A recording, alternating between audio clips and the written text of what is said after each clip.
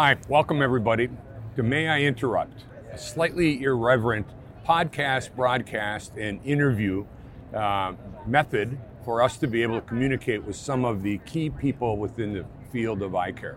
My name is Craig Norman. This fellow is Dr. Jason Jedlicka, and we're really looking forward to having an interesting talk this morning.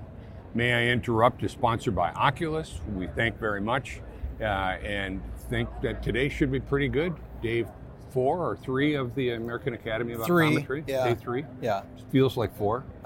Not to me. I feel like I just got here, man. I'm loving it. Yeah. Loving the meeting, loving spending time with you, Craig. Right. And our great guests. For sure. By the way, nice glasses again today. I see you're wearing a different frame every day. Yeah. I like keeping it fresh for the audience. Yeah, good. Matches your outfit there. At least there was something I changed every Ursula day. tell you which ones to wear today? No. Okay. You can go on. We can get Maria up here. So our What guest everybody today is actually Dr. wants to Maria hear. Walker, right? Welcome, Maria. Come on in. Thank you. Right over here. Thank you. We're very excited to have you here Maria. today. Hi. Thanks for being here. Thanks for having me. Get up in my director's chair here. Of course. So, Maria, how's life? Life is good. Life is good. This is actually it's a big week for me. My birthday was yesterday. I also got engaged. Whoa! So Congratulations. Yeah. So it's So, fun. based on this, does your hand hurt from? Right. It's like, whoa! Right. You thought this Straight was to the you thought this was off the top of Right. my head. I wonder how that's You know, I gonna wonder sparkle. if you like catch the neon blue in that. See the sparkle there Yeah. from our Yeah. sign, right? Okay, so the engagement is really just this week, or? yesterday on my Oh, birthday. wow. Yeah, because you were Really, talking about it 2 days congratulations. ago, kind of like, I'm hoping I was joking soon, about it. and then it happens Really? the next Yeah, day. I was joking That's so about awesome. predicting, taking bets on when he was Right. going to do it. Right. That's so awesome. That's very cool. That, we're all very happy for you. Thank you. Thank you. So, Maria, we know you as a contact lens fitter par excellence, along with other things. So, tell me what's going on in contact lenses with you. So I'm doing. I also finished my PhD this year. So I guess my year is a good one.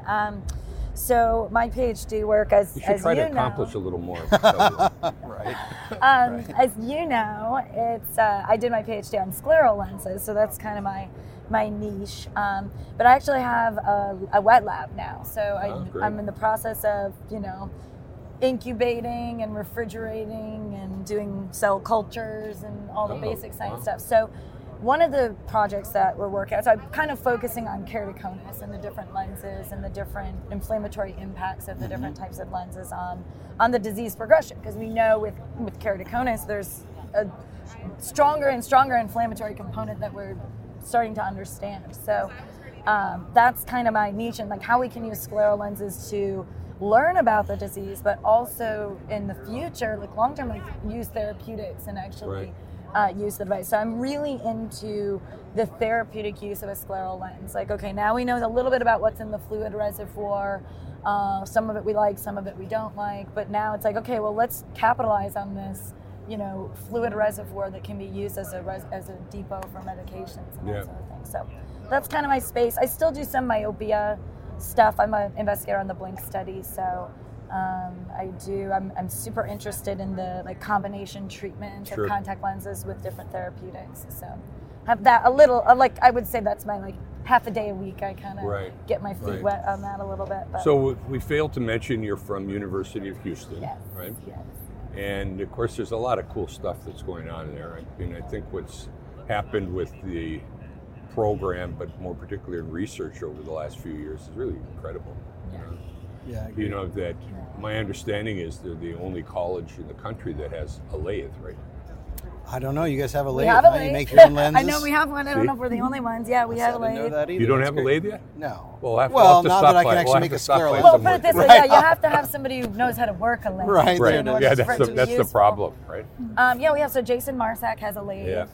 And actually, we're probably getting another lathe. We just recruited Gunyang Yoon, Yeah, I heard who's that. a big guy, Right. up in Rochester. And so he's doing wavefront and keratoconus, adaptation to the wavefront guided. So yeah, we make wavefront guided lenses. And yeah, so we make them in-house for patients, and then, but not all the lenses. We work, I would say that's a small percentage of what we do. It's rather involved, but we have it, and Jason uses it for his clinical studies as well. So.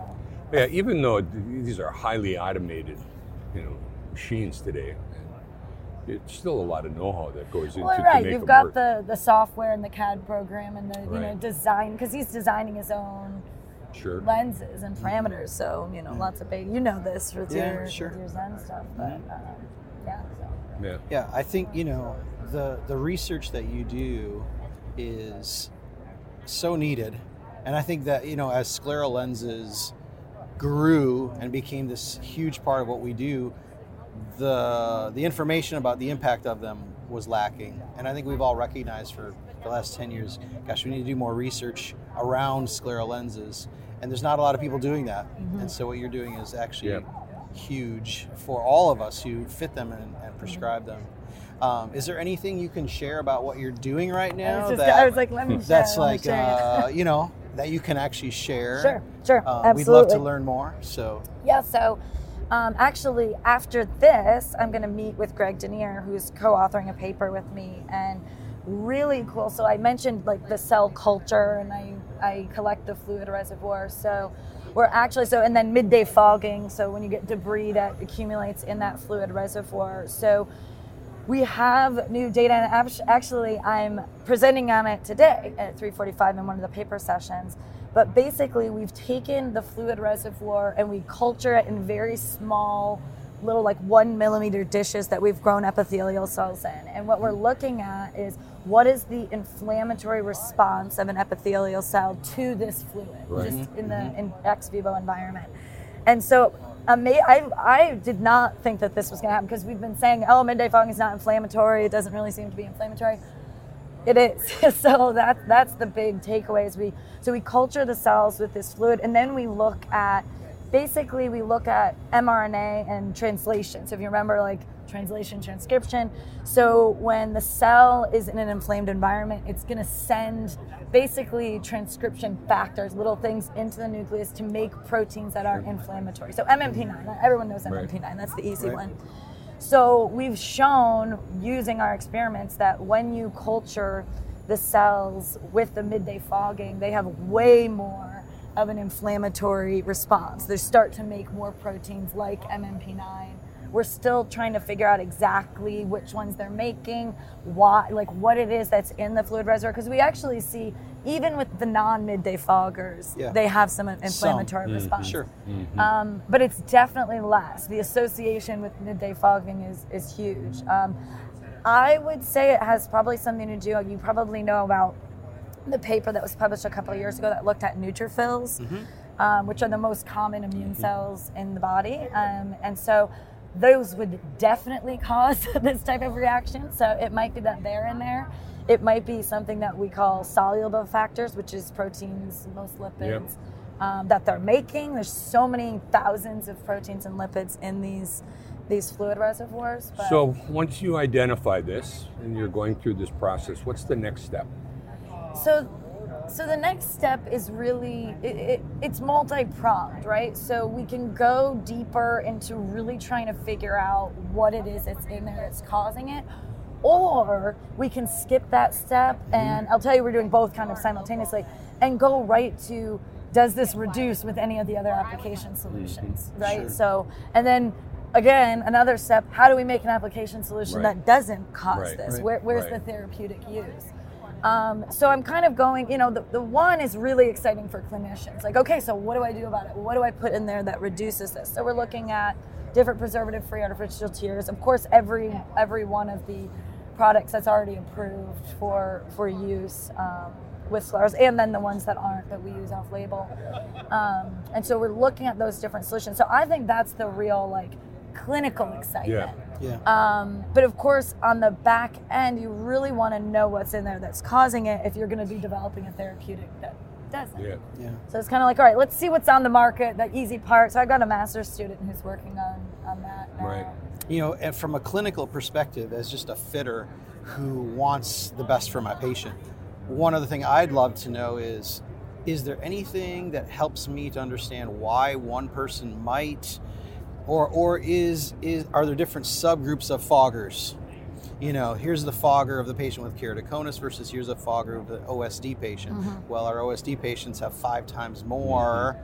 Is there any way to tease it apart with clinical immediate application to us as fitters, as opposed to just from a building better products behind the scenes standpoint? Yeah. Oh, absolutely. So yes, I agree that we tend to kind of classify it into sort of 3 groups. One is like the real milky white. Yes. The other one is those like coppery colored deposits.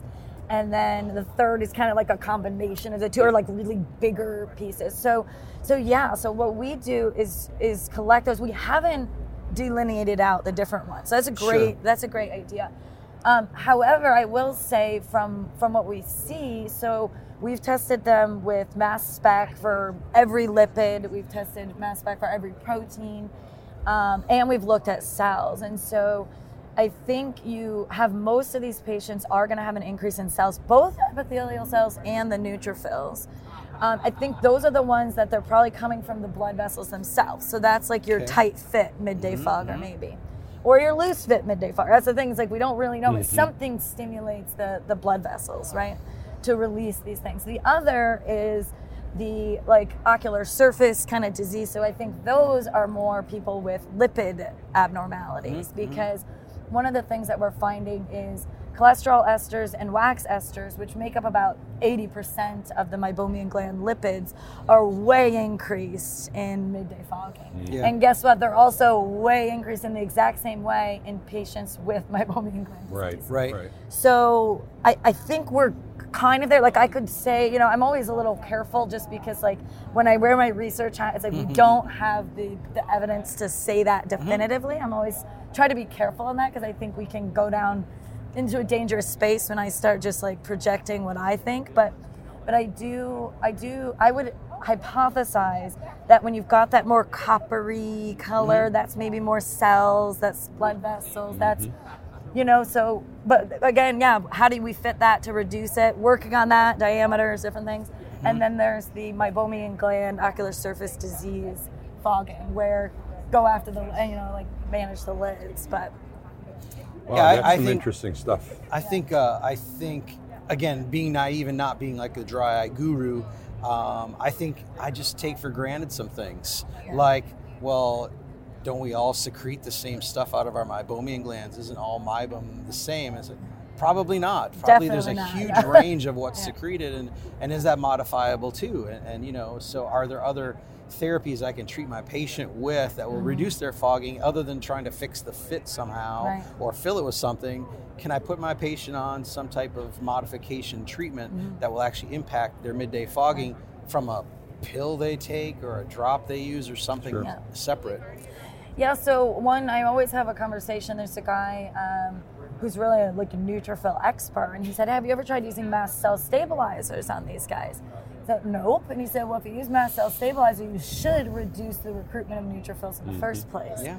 So looking at that, I have patients who I will off-label put on allergy medications, and certainly, as we're learning more about the meibomian gland, therapeutics and kind of what they're actually attacking, I think, we'll get there, I think, but there's a lot of steps along the way. For sure. And and again, probably not enough people looking at it. Right. I mean, what you're doing is great, but we could use 5 of you, 10 of you out there doing the same thing from taking other angles. Because again, I start thinking about how many different types of patients and types of fits you get with scleral lenses and all the things that are hard to control. And you just need a volume of patients to be able to tease this stuff out. And can you get that, just being by yourself or one person? No. So we could use more help. So there we go. This is the somebody collaborate with me. industry to give more money for scleral research, right? That's right. Let's get that second lathe financed. There we go. Wow, that's fantastic. It really is. That the way scleral lens fitting is becoming sophisticated compared to 10 years ago. It's amazing, right? Yeah. Is there anything else, maybe not even in your own research, but just scleral lens, research hypothesis. I mean, there's all sorts of stuff like this whole IOP thing and whatever. What else? What do you see out there when you look at what's being done with scleral research from other people that you find interesting or thought-provoking, or that needs more follow-up on? Yeah, so one area that I'm not really involved in, but I'm very interested in, is the optics and these wavefront guided lenses where you're correcting these higher order aberrations. And not only that, but how does the brain and the neurology, because we know with keratoconus or with anything, you adapt to what you have. So when we first put these patients in some of these very sophisticated optics designs, their brain doesn't always, we don't know. Some of them do fine. Some of them it takes a couple of days. Some of them they can't Sure. adjust. So kind of how we can advance the optics and some of that stuff, which I don't do, but I'm always interested in how that works, especially because keratoconus is those are 95% of my patients. Right. So, helping them. So I think, the optics stuff, the IOP stuff, I think is, I study it a lot, but I don't worry. I always start my lectures saying, I have never taken a patient out of scleral lenses because of an increase in IOP. Right. So that's a whole nother talk. I think it's interesting. I actually have a PhD student now who's looking at IOP and following optic nerve changes in keratoconus and glaucoma patients wearing sclerals. So I think, I don't think that's as big of a deal as people make it out to be sometimes, but it's if it's one person who you're worsening their disease, it needs one to be out of 100. right. It's still one a significant condition. Well, and it can be, there's always towing this line of different specialties of we need to, if we don't know what's going on with these, patients won't trust us, other professionals won't trust us, Right.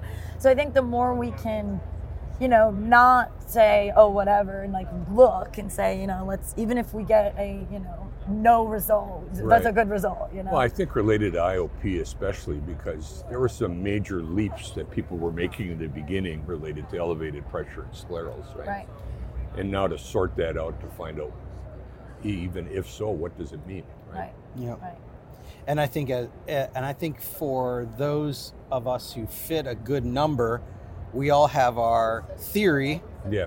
what we see, but you can't pass that off as science. It's Right. anecdotal. Right. We talk about it, but But it's what starts, right? It's what that's starts. what starts the conversation. It triggers, but then yeah. the follow through is who's going to actually do this scientifically Right. and give the rest of the world an actual bit of data. Yeah. So, Yeah. Maria, do you play golf? I don't, but my fiance is a major golfer, and both of my parents are actually really big golfers. Okay, so that's 3 people. So we need Yeah. to send her home with at least 3 sleeves of balls. Maybe just send her a whole dozen. Like a whole box. A whole box would be good. I Yay. think Of the so, may yes. I interrupt? Well, so Right. I do golf with my parents sometimes, and this will be, now I can look at the tip of the M, right? You're supposed to look at something I on like the ball, it. I like right? it. There's Yeah. plenty there Yeah. to My mom will hold your like that. attention, Yeah, my keep you mom from will looking like See, up. I just and- noticed when these balls were made that this doesn't line up perfectly. This would really affect my game. As you know, Jason, it's is know, it possible so- to affect your game, so Craig? sophisticated the way I play. See, Craig's going to blame the alignment of the logo on the ball, and I'm going to blame the 6 beers he had before he teed off on the first tee. Oh, there's that. Yeah, I think that might be a little more likely. I like beer golf. Right, There's no right. doubt. There's no doubt And I about it. imagine, Golf, I love it, if you right. want to keep your beer cold, Exactly. may I interrupt? Thermos would be the way to go as See, well. we will know that we've accomplished something someday when you're playing golf somewhere in Indiana. Right. And you go in the woods to find your And ball. there's a may and I you interrupt find one ball. of these instead, For right? sure, it's going to That's happen. right, You know that's it's going to right. happen, and people are going to be like, "What is this? May I interrupt about?" Yeah. And they're going to Google it, and they'll sit there and watch it on Yeah. YouTube and laugh and go, "Who are these jokers?" I found a golf ball recently where it said on this, if you found it, please return to. And there's a name and stuff on it. Right? Send it That's back to me. fantastic. So, Dramatic. That's dramatic. Yeah, Yeah. that's going to happen. So, yeah, Let's have gold nuggets inside of the ball. yeah. exactly. So as we start to bring this to a close, can you give us any other peek into what you think is going to happen in the future of specialty contact lenses? Although you've shared a ton already, we're saying we want more. Yeah. So, I think with this whole myopia management, and I think that certainly with sclerals, I think we'll see that maybe maybe start using those with some of the patients a little bit more. But I think the big Okay, so let me get that straight. Yeah. So you're saying sclerals for myopia management? I don't know. But I think that there's exploration to be had there. I'm not sure if I would. Yeah. By the way, Jason and I have been talking about this for a long time. Yeah. At least minutes. Right. Well, the stability of the optics is huge. Sure. And the ability to really customize in a very specific way to, and I mean, you see everybody doing these decentrated optics and things, which is amazing. Like when I was a resident, I was actually with Matt Lampa, measuring the offset of the pupil, and it was huge. Yeah. And then all the lenses are decentering the opposite way. So I think we'll see more and more. I think it's all about the sophistication of the optics, but then also the drug treatments, right? Developing new therapeutics and using this as a device. I actually was recently diagnosed with EBMD. So I had these recurrent corneal erosions.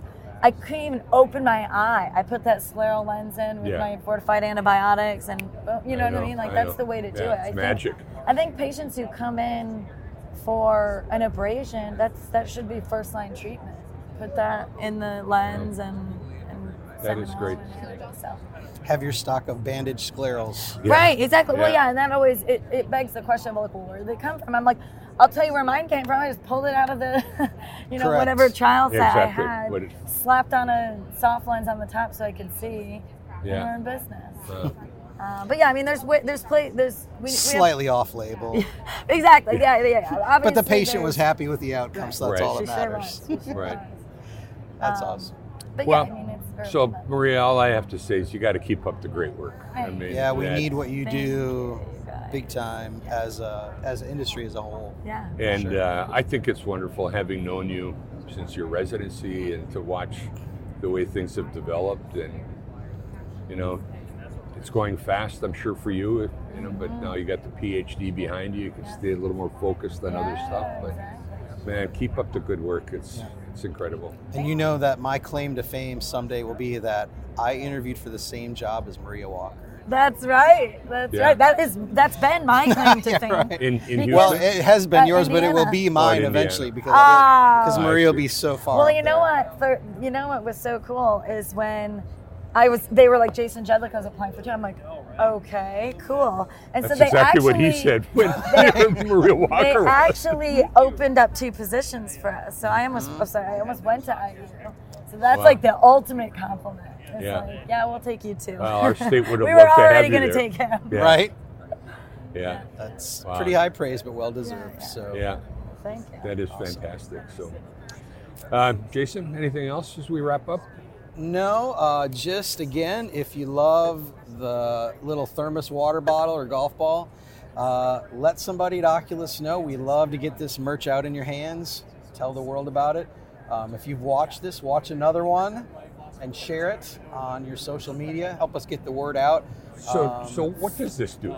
I have no clue. Besides you take a picture of it. I think if you scan it, right? Yeah. And it'll take it to the, may I interrupt? I think it does. Probably should find that out before our next episode. I thought this was your responsibility. No, I thought that was yours. Here we go. I'm the merch guy. Yeah. This is my job. That's your job. Okay. No matter what, at least scan this. Okay, we'll figure out later where you're going.